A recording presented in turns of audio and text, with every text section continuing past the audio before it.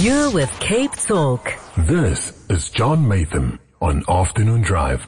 The book review, two thrillers, both of them very good examples of their genre, neither of them genres that I particularly fancy, but that doesn't mean that I shouldn't tell you about them because you might like the genre and you might go rub your hands. And Andy McNab, who's one of the best former special services soldiers who's turned to writing about special services type people who are still in the special service or have left. He has a new book which is called Shadow State, and in it he introduces a new character, a brilliant cryptographer and cyber weapons specialist.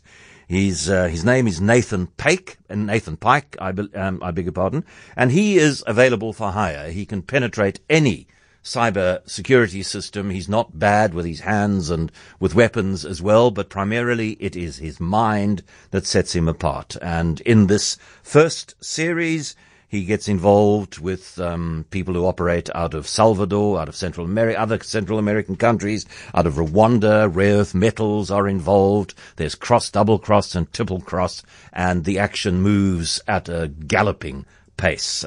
He's good at what he does. So if you've enjoyed previous Andy McNab novels, then I'm sure that you will enjoy Shadow State as well. And then, if you like, the Alexander McCall Smith, this sort of gentle problem-solving character where none of the violence is bloody, the language is quite refined, and it's all sort of Miss Marple gentle-like. And there is, I discovered an author called C.J. Farrington, and his central character is Olga Pushkin. In the first book was called Death on the Trans-Siberian Express, and the most recently published second book is Blood on the Siberian Snow. And Olga Pushkin is somebody who works for the Russian Railways, and she works for the Russian Railways in a very remote part of Siberia where very little happens except weather extremes, except that people get killed, and somehow she blunders her way into solving those murders. And again, it's gentle. The violence happens off stage. There's a cast of village characters. So kind of, Sally Andrews, Tunny, Cook Sister, whatever that character's name is, the South African ones. And so everything is sweet and rural and charming. And yes, there's a murder, but don't worry, it's going to be solved, and people are going to fall in and out of love, but everything will be fine. Not my favorite genre, as I say, but if you like the Sally Andrew books, and if you like the Alexander McCall Ramawetsi, what can't remember. If you like those, then you're probably going to like Blood on the Siberian Snow, an Olga Pushkin mystery by C.J. Farrington. And I don't have nearly enough time to do justice to Salman Rushdie's latest novel, which is called Victory City, and it was written before he was attacked at a public event recently and was stabbed and has had serious health consequences as a result of it. And in this latest novel, which is it's just so good.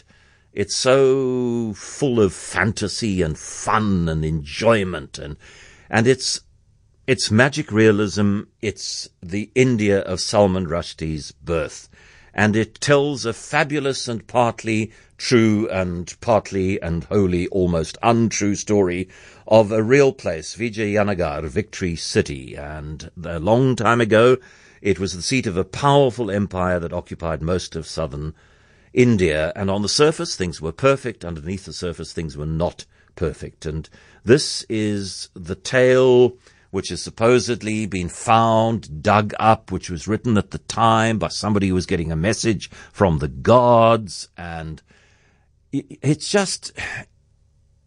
impossible, I think, to tell people what a Salman Rushdie novel is unless you've read a Salman Rushdie novel. If you've read a Salman Rushdie novel and enjoyed the early ones, he's really back on top form with this one. He just takes such joy in language. He takes such joy in establishing fantabulous situations and communicates those joys so successfully. So, Salman Rushdie is not for everybody. You've got to acknowledge that. But for Salman Rushdie fans, the latest Victory City is pretty amazing.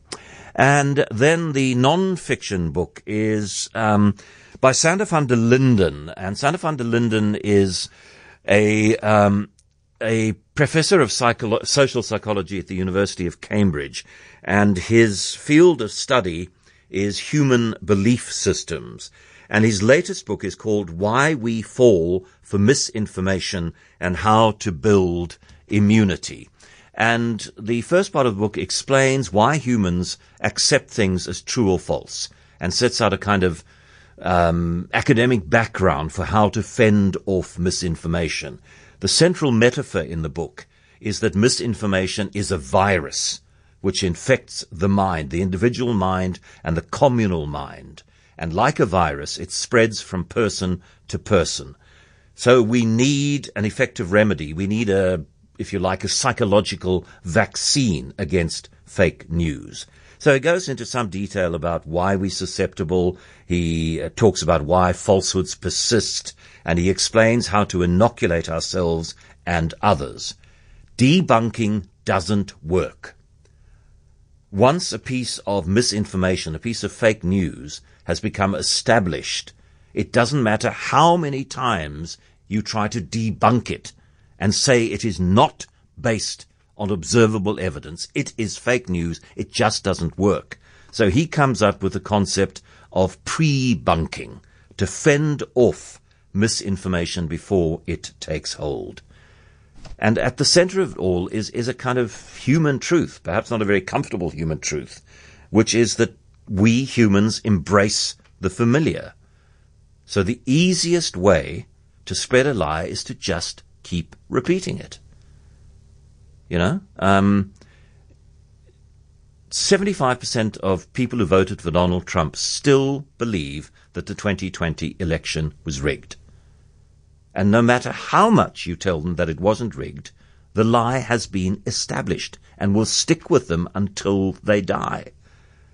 People who believe that the moon landing was faked take no cognizance of the fact that there were 400,000 employees at NASA at the time that the moon landing happened. And not one of those 400,000 people has come forward with evidence to prove that the moon landing was faked. And yet some people persist in believing that the moon landing was faked. So, obviously, if you are a subscriber, perhaps even a disseminator of fake news yourself, this is not going to be comfortable reading for you. It's not a book that you are going to want to buy or pick up off a second-hand stall at a church fete, but it gives a very readable and engaging insight into the spread of misinformation and how we might individually and as a society counter it. It's called Fooled Proof, While We Fall for Misinformation and How to Build Immunity by Sander van der Linden.